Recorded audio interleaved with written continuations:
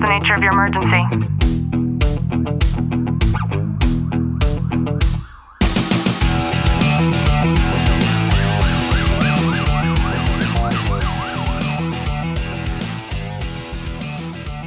Welcome back to the Tactical Living Podcast. I'm your host, Ashley Welton, joined by Detective Welton. And how are you? I'm good.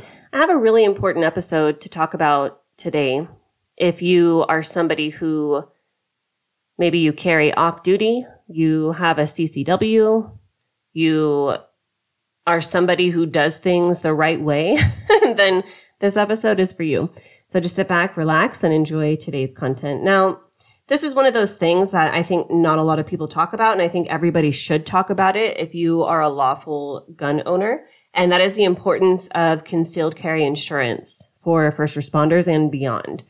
Now, Clint, you are a police officer. You have a firearm. I have a CCW. I have a firearm. We're both allowed to carry those firearms out there in the real world. Yeah. Now, that does not mean that in any regard we are covered or protected by doing that, especially by living in the state of California. Yeah, it's something to really look at. And as time's going on, you're seeing like Good Samaritan laws and things that used to be in place to protect you in these instances. They're just going away more and more. And the liability factor, I mean, even having no protection. So say you were to shoot somebody in your own home and your homeowner's insurance isn't going to cover that. Like, it's something that you don't really necessarily think about. Yeah, and there's a huge gap in homeowners insurance. You can actually, some companies will allow you to add on something for your homeowner's insurance policy. However, it's crazy in California right now because it's very difficult to even get homeowners insurance, period. Like living out where we live, where we are in a high fire zone, if we weren't already locked into our policy, like if we were to cancel our policy and then try to find a new one, we would not get insured. There's this emergency insurance that they have that we could get that is so minuscule. So a lot of people are under that misconception thinking that if they have homeowners insurance, if something happens on their own property, that they're going to be covered. And it's awful that we have that misconception because simply being a lawful gun owner creates a very high liability for you, period.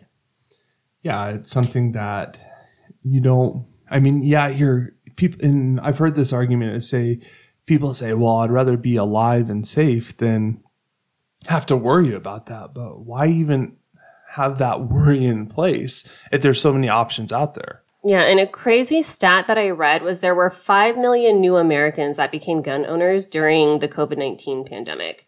And the reasons here that are sourced, it says that it was because of public health, safety concerns, and political influences. I think that's all bullshit because in my opinion, I think that we actually had the George Floyd riots that took place before all of this. And stores getting broken into and lives being changed or taken away forever. I think that is what created this sense of, oh shit, maybe I should have something to protect myself. I don't know. Maybe people were bored during COVID and that could have been another contributing factor. But I think the other reasons that are reported here by U.S. News and World Report in 2021, I don't agree with those. It's something, I mean, just like everything COVID related, it fell within that time frame. So they're going to associate it to the pandemic and everything like that. But the reality is public safety was never, such a problem until these riots and looters and all that stuff were becoming such a regular basis right in the heart of COVID.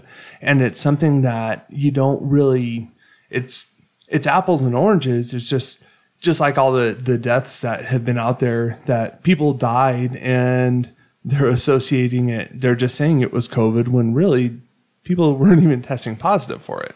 Yeah, and another thing to consider is we have so many police officers who are lawfully doing their job within the scope of their training and the things that they are supposed to do and told that they are supposed to do, who are sitting behind bars right now for the loss of life while they were on duty. So if that is the case, what makes anybody think that they are not going to be held criminally or civilly liable when it comes to the off chance of having to use your firearm in protection of yourself?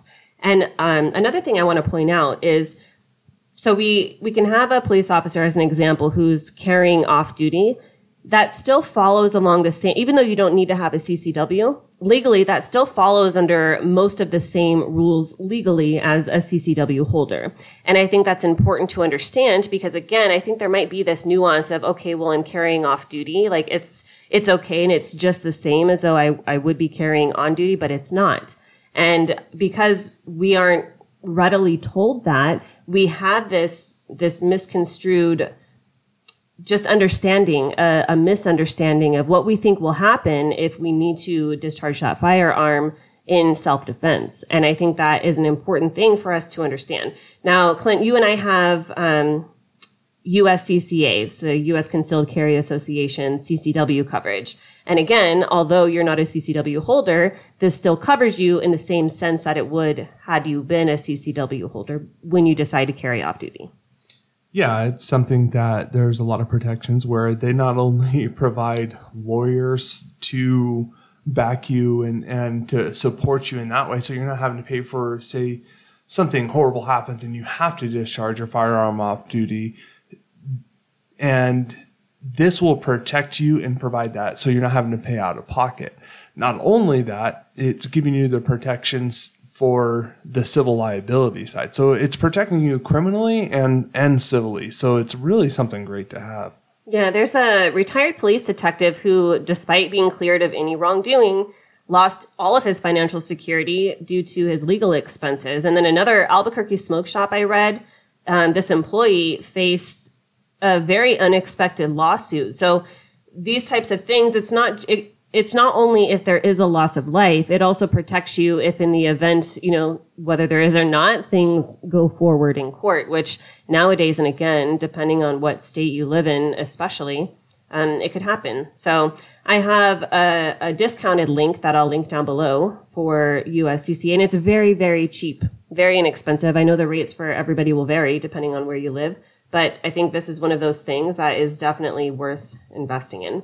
I hope that you've gotten some value out of today's episode. If you have, do us a favor, drop a review, subscribe down below, and as always, know that I'm sending you a long, tight hug from my home to yours.